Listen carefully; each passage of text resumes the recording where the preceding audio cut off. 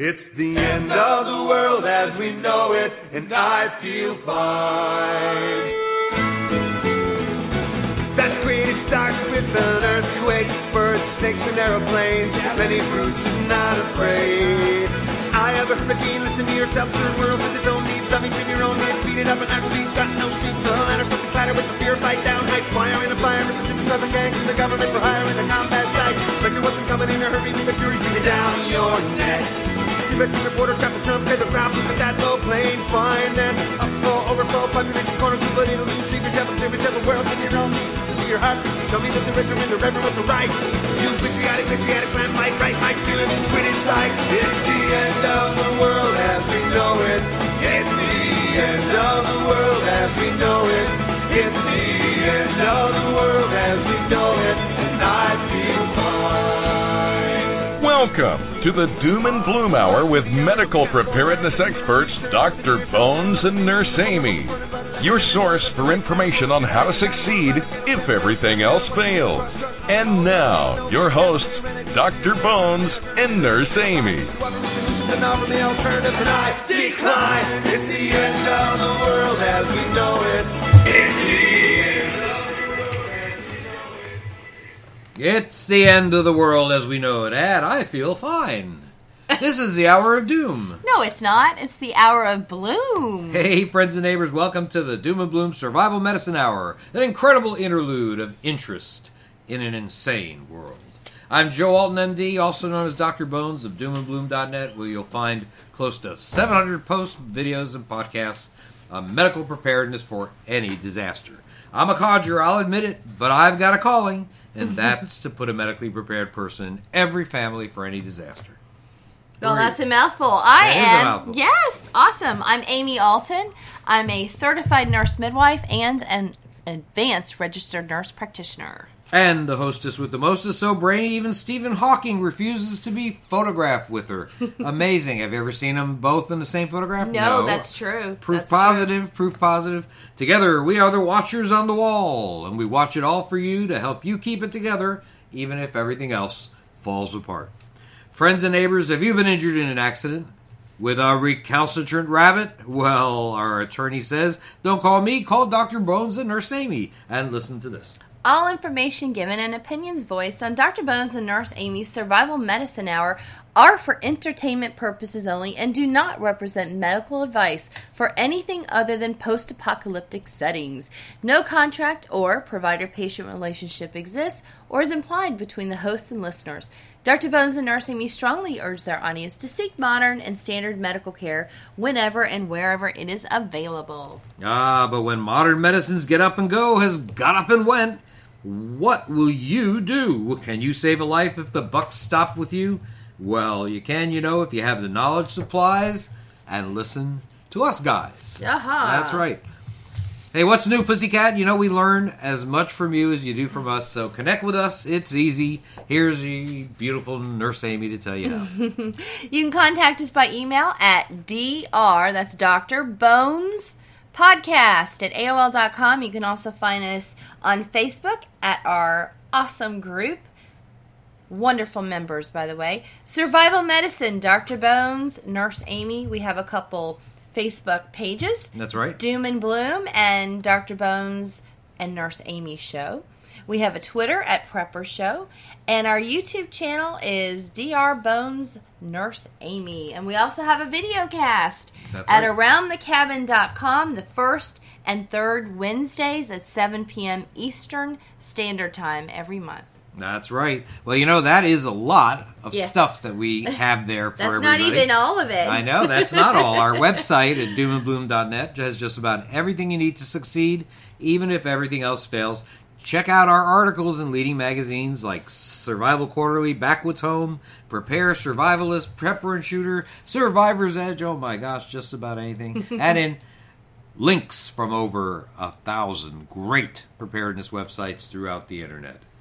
South Korea said Friday in the news that the MERS, Middle East Respiratory Syndrome outbreak that killed 24 people seems to have begun subsiding. Only one new case, the lowest rate of new infections on a daily basis in 2 weeks. This brought to 166 the total number of confirmed cases of MERS in the country since it was first confirmed to be in South Korea on May 20th. That is the largest outbreak ever outside its area of origin in Saudi Arabia. This is very good news. It shows that the South Koreans have adapted in their manner of handling the outbreak, something that the U.S. did with Ebola, albeit with great difficulty. Now remember that one patient in South Korea wound up going to 4 different hospitals before they figured out what his problem was. He probably infected dozens of other people, including family members, hospital roommates, and health workers. Middle East respiratory syndrome, being definitely airborne, has a lot of potential to become a pandemic. Skilled workers from all over the world are employed in Saudi Arabia, the area of origin, and with commercial air travel, it's not an impossibility that this disease can cause issues far away as it did in South Korea. Matter of fact, 3 cases in the U.S., as a matter of fact, among travelers from that area last year. I do want to say that MERS seems to affect old folks and those with chronic medical problems more than healthy young folks. So all those young people with face masks on the street in Seoul, the capital of Korea, it might be a little overkill, but you know what? It only makes sense to protect yourself from any infectious disease. Now, speaking of which, are you ready to handle medical issues in times of trouble? Well, get a copy of our Amazon bestseller, The Survival Medicine Handbook, and you'll get a head start for the uncertain future. You'll get all sorts of important tips that will help you and your family stay healthy in all sorts of predicaments, and it's all in plain English. So put old Dr. Bones and lovely Nurse Amy in your survival library. Head over to Amazon.com or get a personally autographed copy by going to our website at doomandbloom.net. And hey, if you love your Kindle almost as much as your iPhone, well, you can find our book on Amazon in digital version as well. If you bought the Survival Medicine Handbook, as a matter of fact, 2nd edition, from Amazon, you can get a Kindle copy for only $2.99 through its Matchbook program.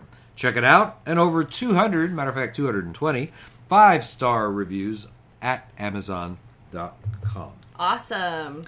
Now, in other infectious disease news, in 2012, I reported on the appearance of a strain of drug-resistant tuberculosis in rural parts of India. Yes, you did. Well, in the article, I talked about the disease, concerned that it could become an epidemic if it made its way, or a pandemic if it made its way to other parts of the world.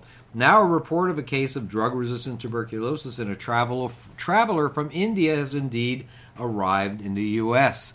Thankfully, the patient is being treated in the NIH facility in Maryland. Hopefully, the disease won't spread if appropriate precautions are taken. Now, this story hit home for me personally as I was exposed to tuberculosis when I worked the emergency room at a large city hospital in Miami. That was, during the 1980 Mariel boat lift when Fidel Castro emptied his prisons and a large number of sick Cubans came to the United States. And I'll tell you, back then it wasn't the norm to wear a mask anytime you saw a patient. And I'll tell you, it really cost me. My TB test turned positive. I still carry evidence of it in the form of a walled-off area in my lung that you can see on chest x-ray. Now, infectious disease has always been with us. Some of the most common ones, indeed, like tuberculosis, involve the lungs and airways. This is something, tuberculosis is not a new thing. Kings of England, I know Edward VI of England, back in Elizabethan times, died of tuberculosis. Elizabeth Barrett Browning, an American poet, died of tuberculosis. Doc Holliday, Wyatt Earp's friend, a gunslinger, died of tuberculosis. Millions of people actually have died from complications of this disease, and evidence of tuberculosis has even been found in mummies from Egypt. So what is tuberculosis? Tuberculosis, that's a contagious disease. Contagious, not contagious. Contagious. Are you coming up with a new pronunciation? I know. I'll tell you. Sometimes I watch TV and I goodness. hear the way people pronounce things. I'm saying, have I been mispronouncing this all my life? And the funny thing is, you and I both pick up on the same words. I know. So this is how we were taught in school how to pronounce the words, and now suddenly the newscasters, I don't know if they're accidentally mispronouncing and they're just moving along like that's just the way it should be, instead of excusing themselves and saying, oh, I'm sorry, I mispronounced that. It's probably what it is. They are mispronouncing the word. Well, it drives me crazy. It drives me nuts. And both of us pick up on the same word, so it's not just me and it's not just you. Anyway, tuberculosis is caused by a bacterium called Mycobacterium tuberculosis. It affects various organs, most commonly associated with the lung, but it can actually affect female organs, bone, all sorts of places. And it's spread by air droplets from someone with the disease. So if you're in close contact with somebody with tuberculosis, you can get it. As I did in the emergency room, taking care of all these sick people coughing on me. Tuberculosis infections are treated by specific antibiotics, often taken in combination. That you have to actually deal with that and take it on a daily basis for, several months. And this doesn't actually kill the disease. It causes the disease to become dormant, oftentimes for many years. But there are trigger events, such as a major illness, that may reactivate the disease and lead to major issues. Mm-hmm. Now, primary tuberculosis, the original tuberculosis, doesn't really have a lot of symptoms, but it's thought that a third of the world's population has indeed been exposed as germ-positive like I did. Now, in 2010, there were almost 10 million cases reported, and there were 1.5 million deaths associated with the infection, mostly in third world countries. Now, we worry about a pandemic in the future. This is a pandemic happening right now. Wow. If the appropriate antibiotics were unavailable to me in 1980, as might happen if we hit hard times one day, I could have progressed to the symptomatic form of the disease. Now, symptoms of tuberculosis include coughing and wheezing, usually with blood or mucus, shortness of breath, weight loss, fevers and night sweats, fatigue, and chest pain. In the past, a person with the above was known to be suffering from consumption because their worsening weakness and their weight loss made it appear that something was indeed consuming them. So anyhow, cover your mouth when you sneeze, and certainly watch yourself around people that have anything that looks like a flu or other unusual illness, especially anybody that is coughing up blood in their phlegm. Mm-hmm. All right, well, let's see. Where are we going to be in the next few weeks? Well, we always want to a few weeks, visit few months. different places in the country. How many have we done already? I think we've done at least 6. half a dozen, yeah. I think we've done 6. All right, well, the next one is... Next event. Yes, Emergency Prepper Expo. That is made from the company SGK Knife and Gun Show. They're getting into the prepper world, so we'll see how that expo goes. I'm excited. That will be July 18th and 19th in what looks to be awesome Hampton, Virginia. Well, now, we've been all around there. Yeah, we sure have. We've been to Jamestown.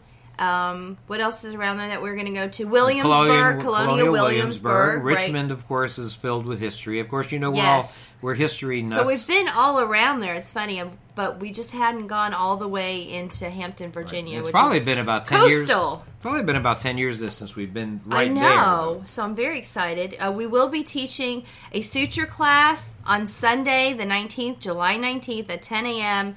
at the expo. Now, I know I had kept promising to put the link up. It is up. It is on doomandbloom.net/medical classes. Good. So it is there. You can sign up. It's a great class, so if you want to learn a new skill, I already have some people signed up. Yes, absolutely. I just put it up Sign 2 up days ago. And you will enjoy this class. You'll learn something. It is a 3-hour complete wound care class, and it's hands-on. The next place is Denver, Colorado, a one-day show, Self-Reliance Expo, on August 21st. We will also be teaching a suture class in Denver at 4 p.m. if you're around there and you want to learn something exciting. August 29th and 30th, and we've just added this one, Lawrenceville, Georgia. Near Atlanta. Yes, the northeast corner. And it is run by RK Prepper Shows, and that is a 2-day event. Most likely we'll be teaching a suture class Sunday morning, right, on the 30th. Then Prepper Camp, September 18th through the 20th, and October 3rd is Houston, Texas, one of our favorite places to be. That is the Self-Reliance Expo. That's also a one-day event, October 3rd.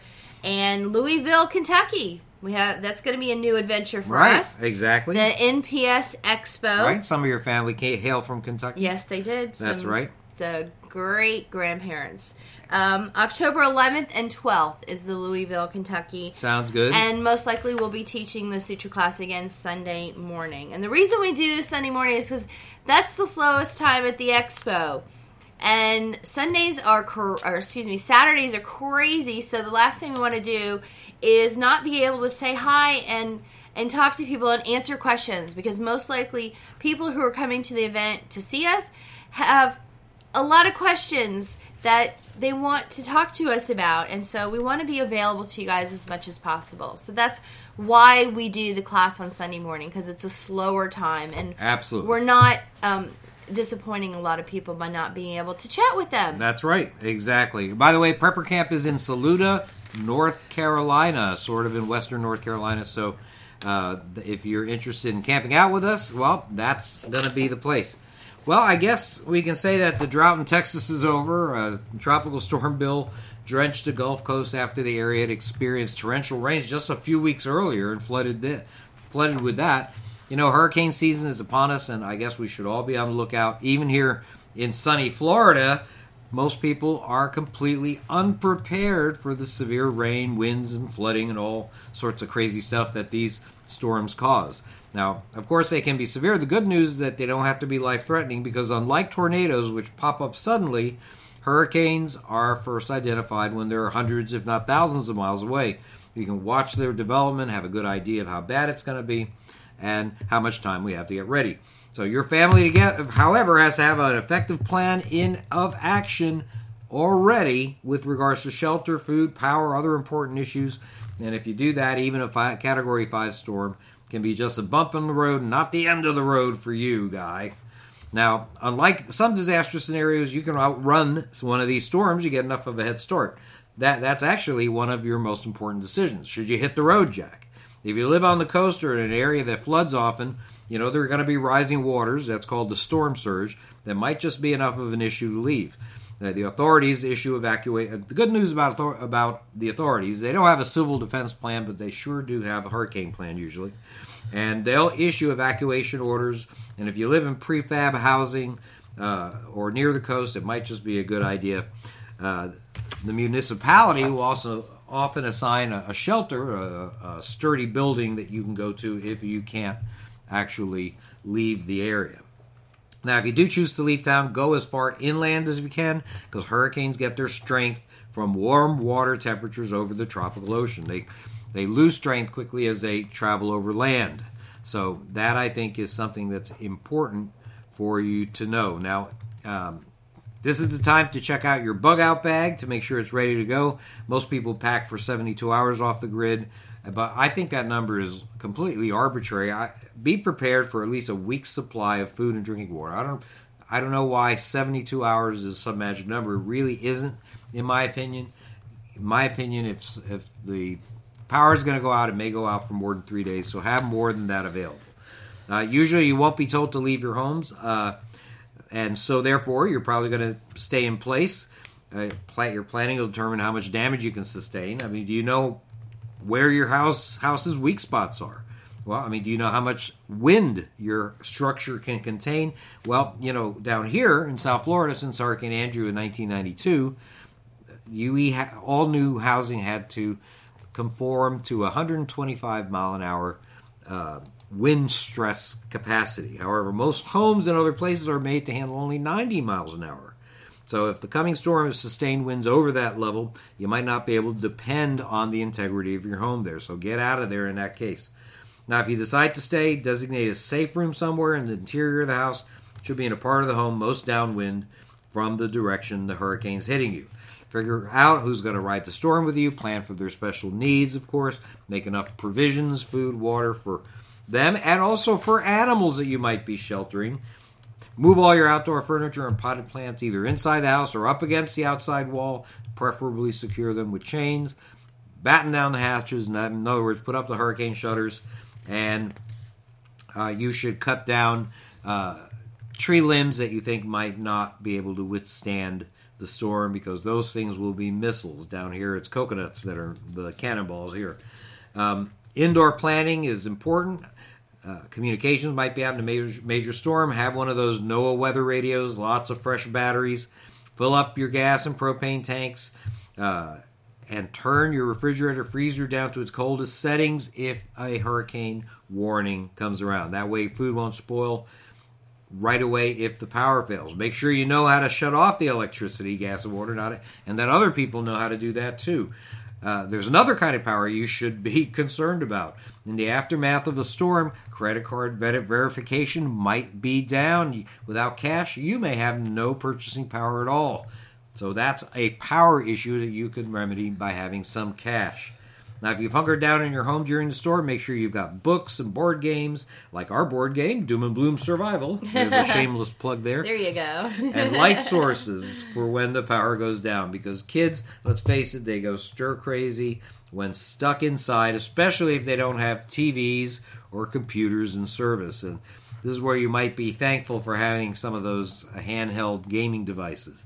Now, make sure you talk to them about the current storm or the coming storm in advance. This will give everybody an idea of what to expect and keep fear down to a minimum. And maybe give the kids some responsibility. Give them the opportunity to pack their own bag or select games to play.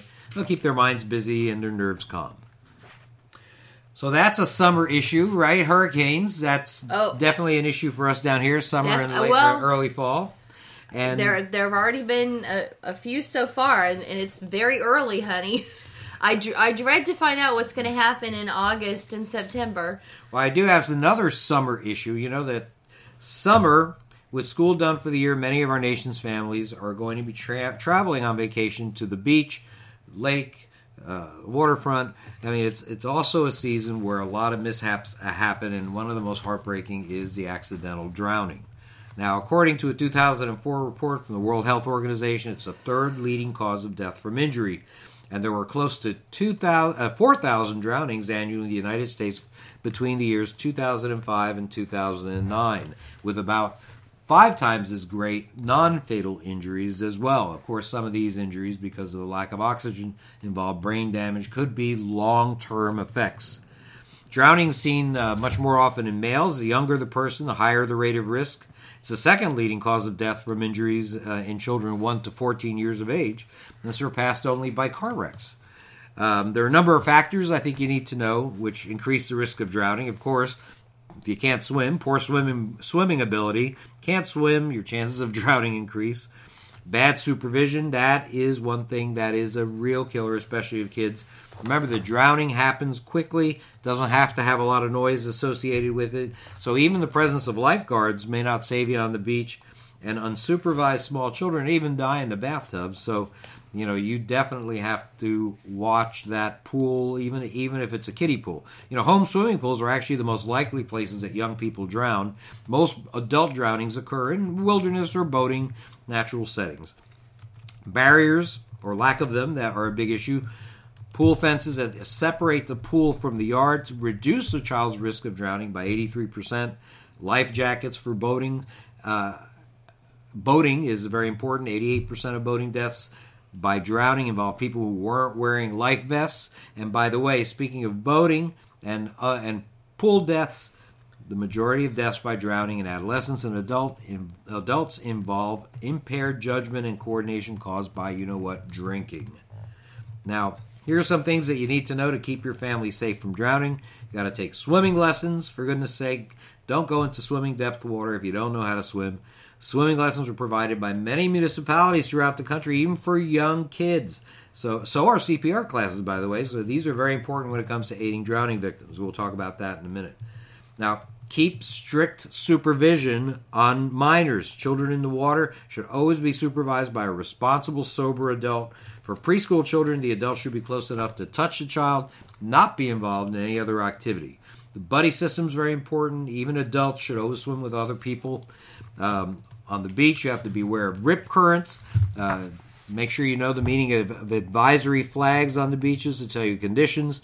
High waves, discolored water, debris, channels of water moving away from shore. This is a sign of possible rip currents. And if you're caught in one, don't fight it. Swim parallel to the shore, not towards it, until you're free of the current, and then diagonally towards the beach.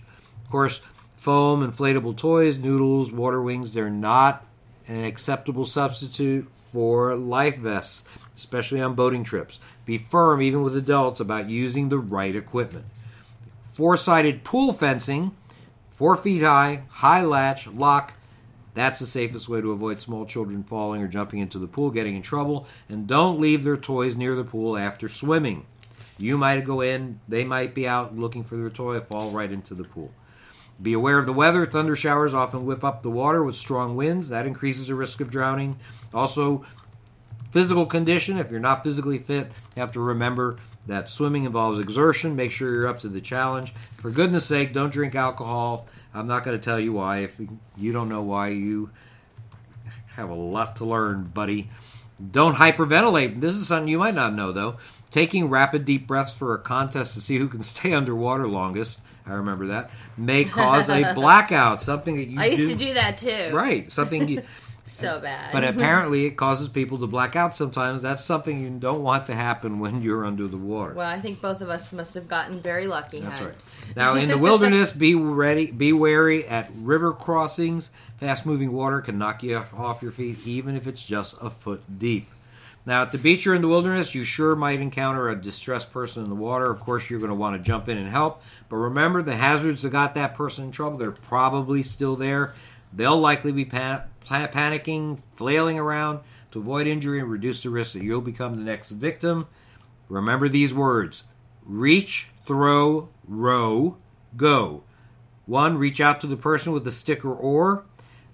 2, throw the person a lifeline, life preserver, other floating object.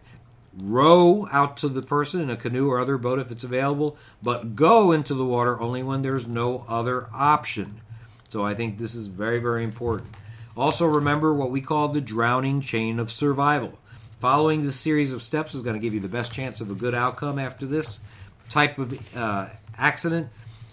1, shout for help. 2, remove the person from the water in a safe manner, just like I said just a second ago. In normal times, call emergency services. Begin CPR using both chest compressions and rescue breathing. I know they say chest compressions now if you're not trained in CPR, but chest compressions alone are not going to save a drowning victim. Now, if available, use an automatic external defibrillator, an AED, and assist in transport to a modern medical facility. Let's face it, outcomes are going to worsen significantly if you're in an austere environment. So that's what I have to say about that. You know, it's time to say a great big thank you to all the great networks that carry our show, especially the Prepper Broadcasting Network, the USA Emergency Broadcasting Network, Survival Central Radio, Shake and Wake Radio, AroundTheCabin.com. You can listen to our archive audio podcast whenever it's convenient for you just by clicking the podcast button on the blue toolbar at doomandbloom.net. And we want to thank our listeners for their kind words and support for our mission. That's to put a medically prepared person in every family.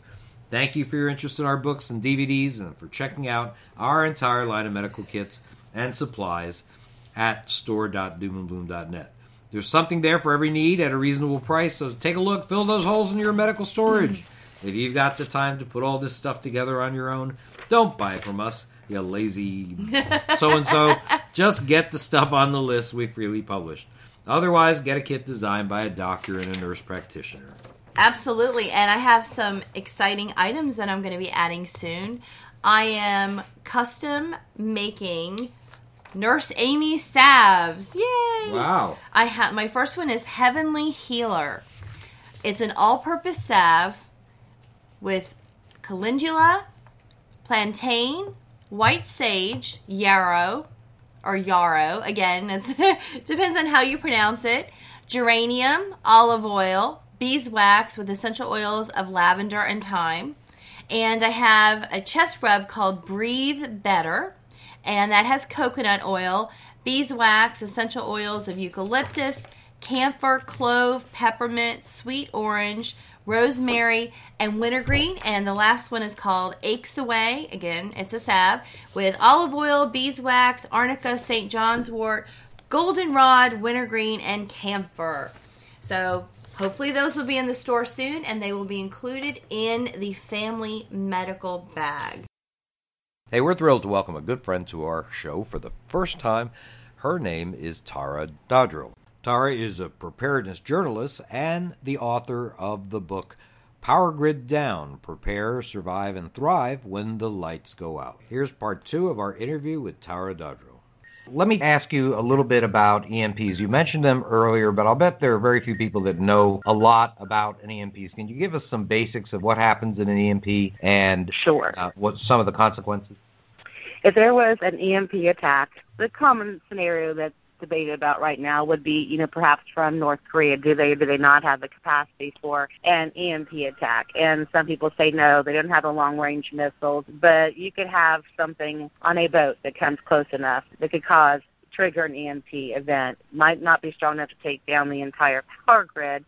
That would maybe take a coordinated effort. That is why there was 2 North Korean ships that were very close to Florida last summer and earlier this spring that prompted a lot of concern. But when an EMP, an electromagnetic pulse, when that happens, any modern or sensitive electronics would be fried. If that were to occur, it's not that you can go and fix something, but you have to have the parts to fix them. So like your car. If you have a car, some people say pre-1970, some say 1950, something without all the modern gadgetry in it, it would probably maybe be hardened against an EMP. It would depend.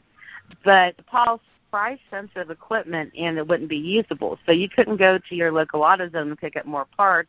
It doesn't have to be necessarily connected to a car. Equipment in a hospital, an X-ray machine or whatever it might be.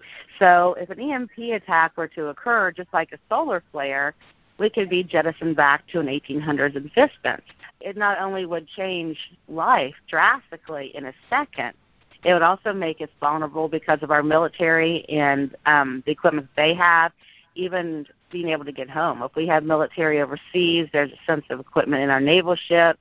Airplanes definitely have sensitive equipment. There are roughly 7,000 various types of aircraft flying over the United States at any moment, and only Air Force One has been hardened against an EMP attack. So if you're on an airplane and there is an EMP attack, it's going to crash, which will affect sadly all the lives of the people that are in the airplane. But when those planes crash, there will be fires. And when there are fires, you would need to call, the fire department. Well, you can't call if there's no phones. Their radios aren't going to work. And many fire departments also have engines with sensitive equipment, so they couldn't respond. The EMS couldn't respond. So an EMP attack would probably be, in my opinion, one of the most devastating types of man-made disasters that we could face. I mean, you would literally be on your own, and food being delivered, via semi-truck to your grocery store, that's not going to happen. Medication being delivered, would not occur. There would no longer be refrigeration, so medications that need to be kept in the fridge, those would also go bad. The loss of life from an EMP attack, would be astronomical, both initially because of, accidents and lack of first responders, but within the first several weeks, the first several months, the population, depending on the estimate, could be hit at 50 to 80% decline because of a lack of available of services and equipment and food. Well, let's say this happens. The average person, what should they do and what should their plan of action be if one of these events occurs, either the EMP or the solar flare really does damage? What should their plan of action be? It happens, now what do they do? If you just take a little tablet with you or your phone, spend an entire day and kind of gauge how many times you use something that involves electricity or Wi-Fi, and that'll give you an idea of how incredibly reliant we are upon it. And then you can filter out what's essential. Text messaging, playing on Facebook, not essential. But you go to the refrigerator, get something to eat. And, that would no longer be available. So how can we, preserve our food and get our food, without the use of others? Food and water will be, of course, the immediate needs. And location varies. If you live in an urban area, that would be the most difficult way to prepare yourself. You don't have much storage space. You don't have access to ponds or streams. You can't build an ice house, which actually is incredibly easy and affordable. We are doing that at a new dream property. An Amish friend showed me how to do it. As off-grid as you can be, and you don't have to live off-grid necessarily right this very moment. You just need to be able to have some resources that you can use should the power go out. Power tools will be wonderful to save, but hand tools will be better. And we have Faraday cages. And that is one way you can try to harden any essential electronics, against an EMP attack. And a Faraday cage, some people use the old-fashioned metal trash cans. Being a cage, you don't have to have something that is fully encased like that. A chain link fence could be made into a Faraday cage. But when you put something in a Faraday cage, you need to have, say, the old-fashioned metal trash can. And we have our emergency radios in there so we can communicate. And we also have some low-tech versions of communication systems, because you will not necessarily all be home when something like this happens. So we have some symbols and spray paint and a series of handkerchiefs in different colors in our bug-out bag and in the cache, so that if somebody comes home, the other person isn't there, they see a red handkerchief, they know we've gone to place B, and not to wait there, and hunt. And on a normal route home, if they see this symbol spray painted on the sidewalk, they'll know we've gone route B through the woods to get home.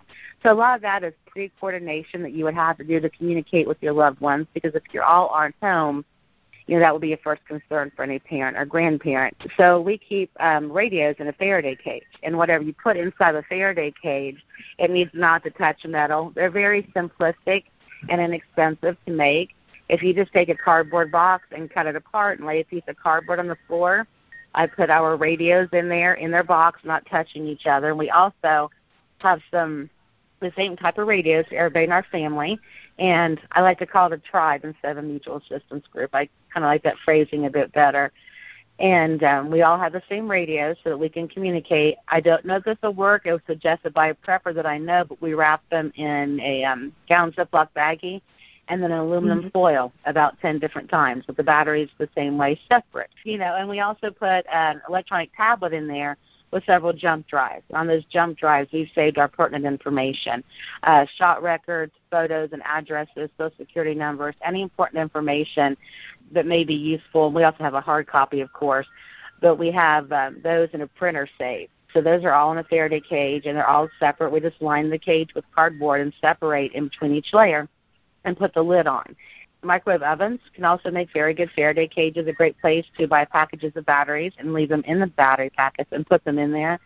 Picking up microwaves at yard sales, real cheap, whether or not they work, that's a great place to store some things that you would like to make sure that you might be able to have use after a Faraday cage. In the buildings you can buy in your backyard, like from Lowe's, the metal ones. If you use those, you can put a piece of chain link fence and put your four-wheeler in there so that you might have a mode of transportation.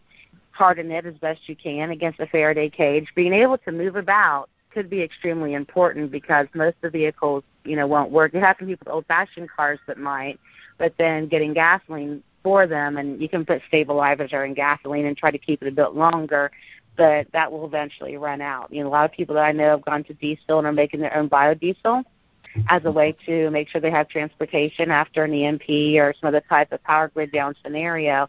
It's not difficult either. It's not my forte. It's a bit sciencey, but it's something that you could also make and safely store. Taking an inventory of your exact needs, the things you use on a daily basis, and how many of them require electricity or took electricity or an outside source to get to you, is a great place to start, and just make a list. And then start looking for ways that you can save those or provide them for yourselves. And that would be where I would start. Otherwise, it's very overwhelming. I want to go back to transportation. I know you were talking about that. Now, a lot of people may stay in place, and a lot of people may want to go elsewhere. Tell me a little bit about some of the factors that might go into determining an ideal retreat, in your opinion. Using my real estate background, our cousin owns a real estate agency here in our county, and she talked me into doing that. So we're in a rural area, and a lot of preppers always laugh. People in the city say, we'll just flee to the country. Well, in our nice little community, there will probably be men or women on the county line with barricades saying you're not coming in. So flee to the country is, never a good idea. Not everybody can afford to go buy a perfect retreat. That's something that perhaps you could partner with somebody in a rural area where you can trade something with them to have a spot at their house. Several people go in together on one. But when you're thinking about the perfect retreat, you don't need a ton of acreage. A lot of acreage is great, but you have to be able to defend it, and you don't want to spend so much of your prepping budget on land that you also can't stock and grow the items you need. 5 to 10 acres, really should be enough, especially if you use container gardening or Secret Garden of survival foresting method of Rick Austin. He grows everything that a family of 4 can need on an acre and a half plot. So you don't need a ton of acreage. You do need more for livestock. And when you're thinking about livestock, especially if you're not used to living in an agricultural community or lifestyle, not just, any land will work. You really need somebody who specializes in agricultural land to help you if you're unfamiliar. If you see a big open field, you don't know much about it. You didn't know if that will grow hay. Is the pond on there man-made or is it spring-fed? The creek you see that's flowing water, is it really a creek year-round? Because that's not always the case. You want a water source. You want some area that could definitely be used for pasture and or growing. Our new house, is actually going to be 2-sided earth berm, which helps with cooling. So if you can find a property where you could do that, where you could do an earth berm on 2 or 3 sides, that will help with the temperature in the summertime when there is no power grid because of the heat. And it's also helpful from a defensive aspect as far as anybody being able to try to sneak on you from behind. It lessens that. If you're going to building materials is something I go in great detail in the book. There's multiple ways that you can do this earth-friendly and inexpensive. There's papercrete and straw houses and all these things that are really intriguing to do, but you also need to think about fire.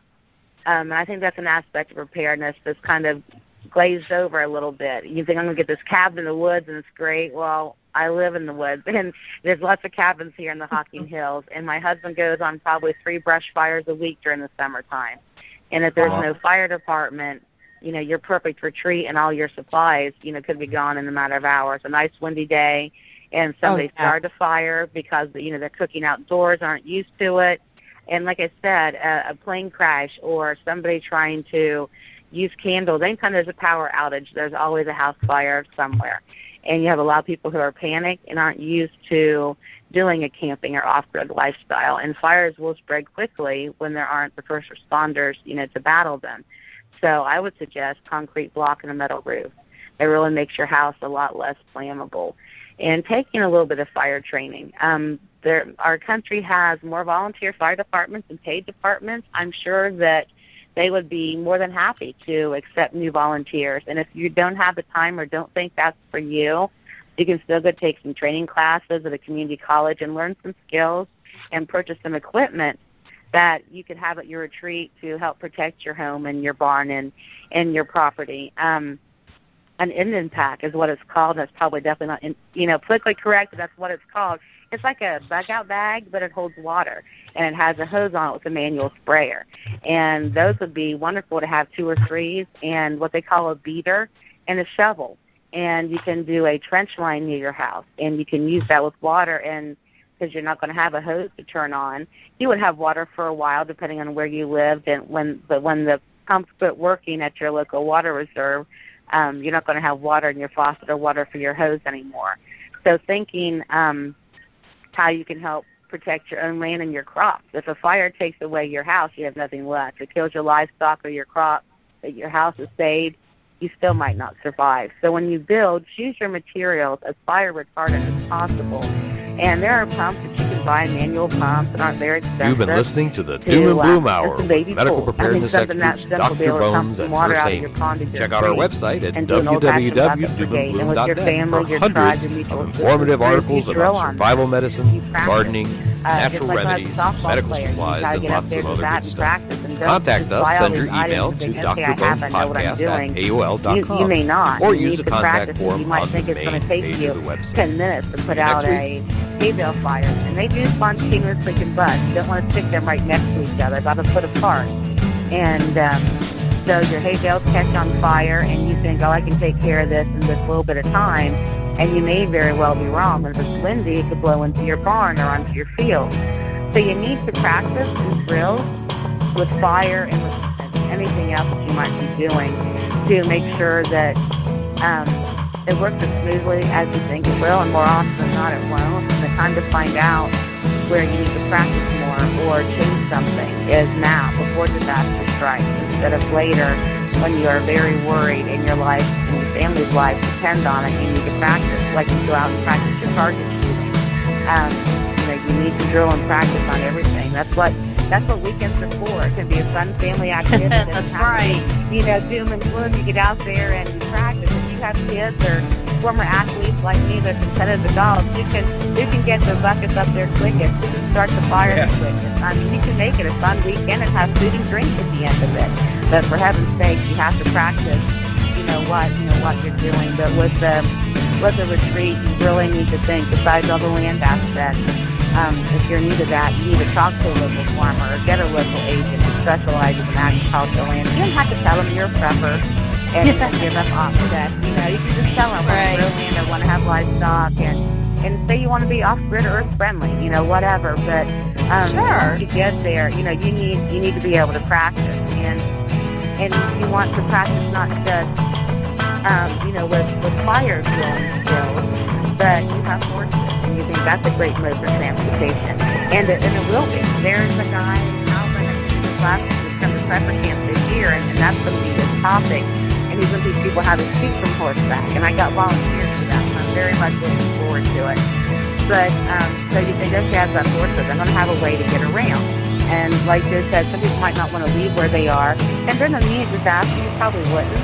But if it's a solar flare or an EMP that takes in the power grid, we're not talking days or months for that to be repaired.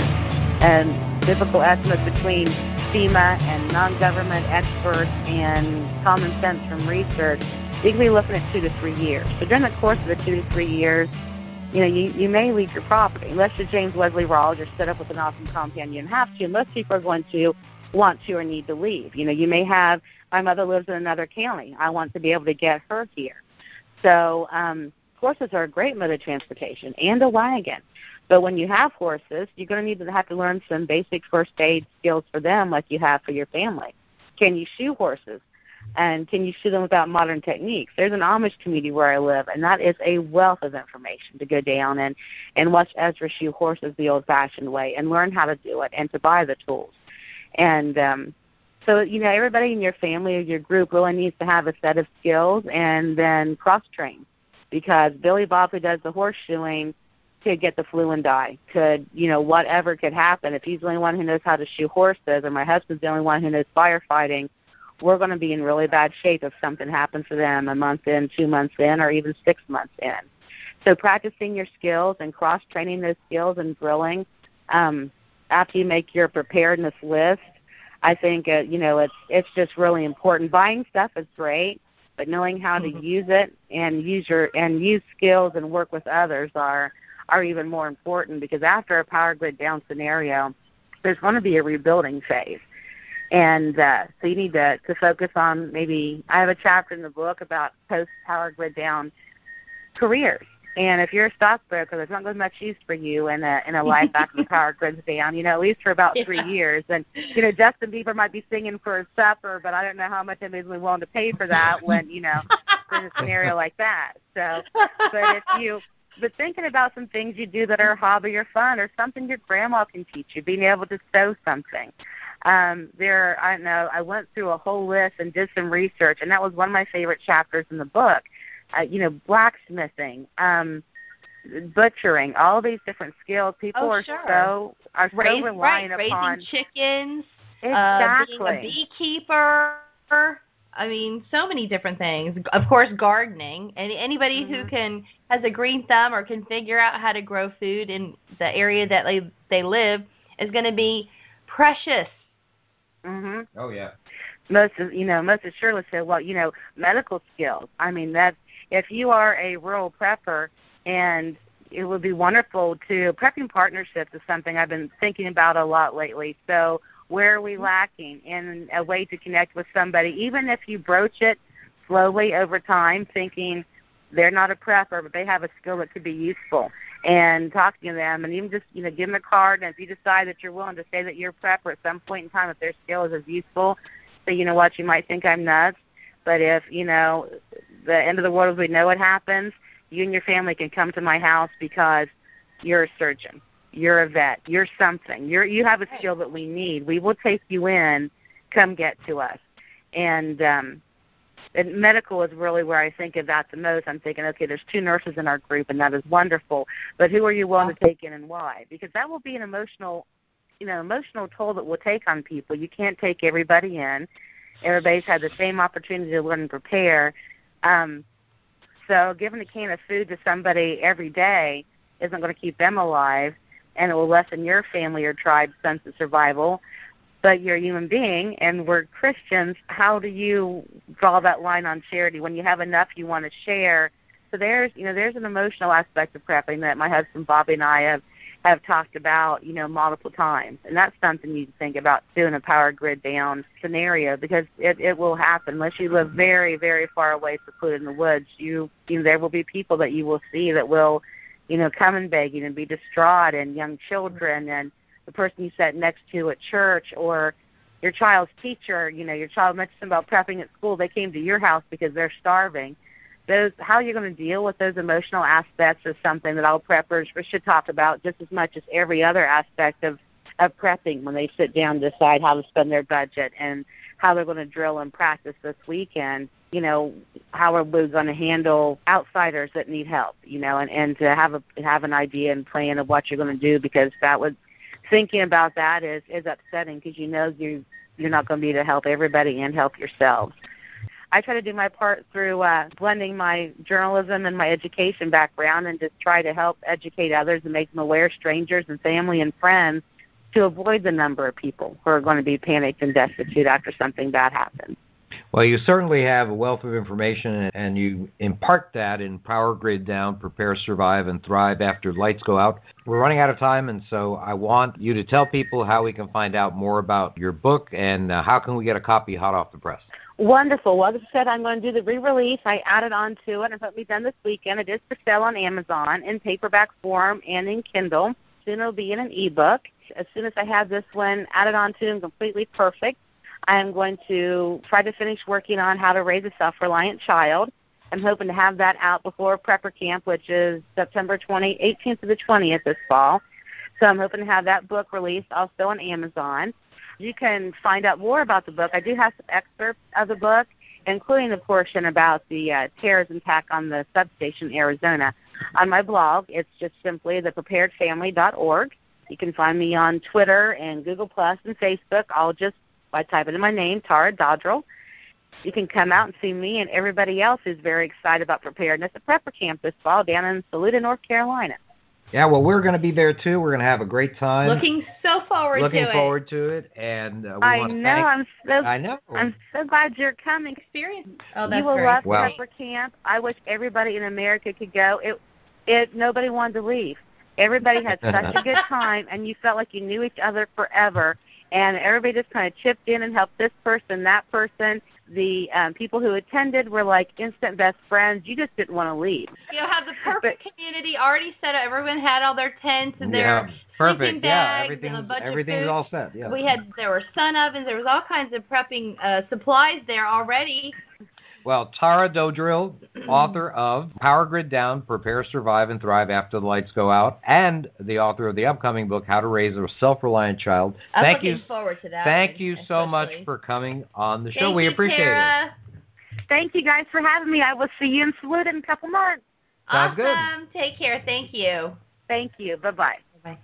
And that's all the time we have for this week. Make sure you check out our new show with Charlie and Courtney Hogwood, Barely Prepared, and it is funny. So if you have a funny bone in you somewhere, check it out on YouTube. It's called Barely Prepared.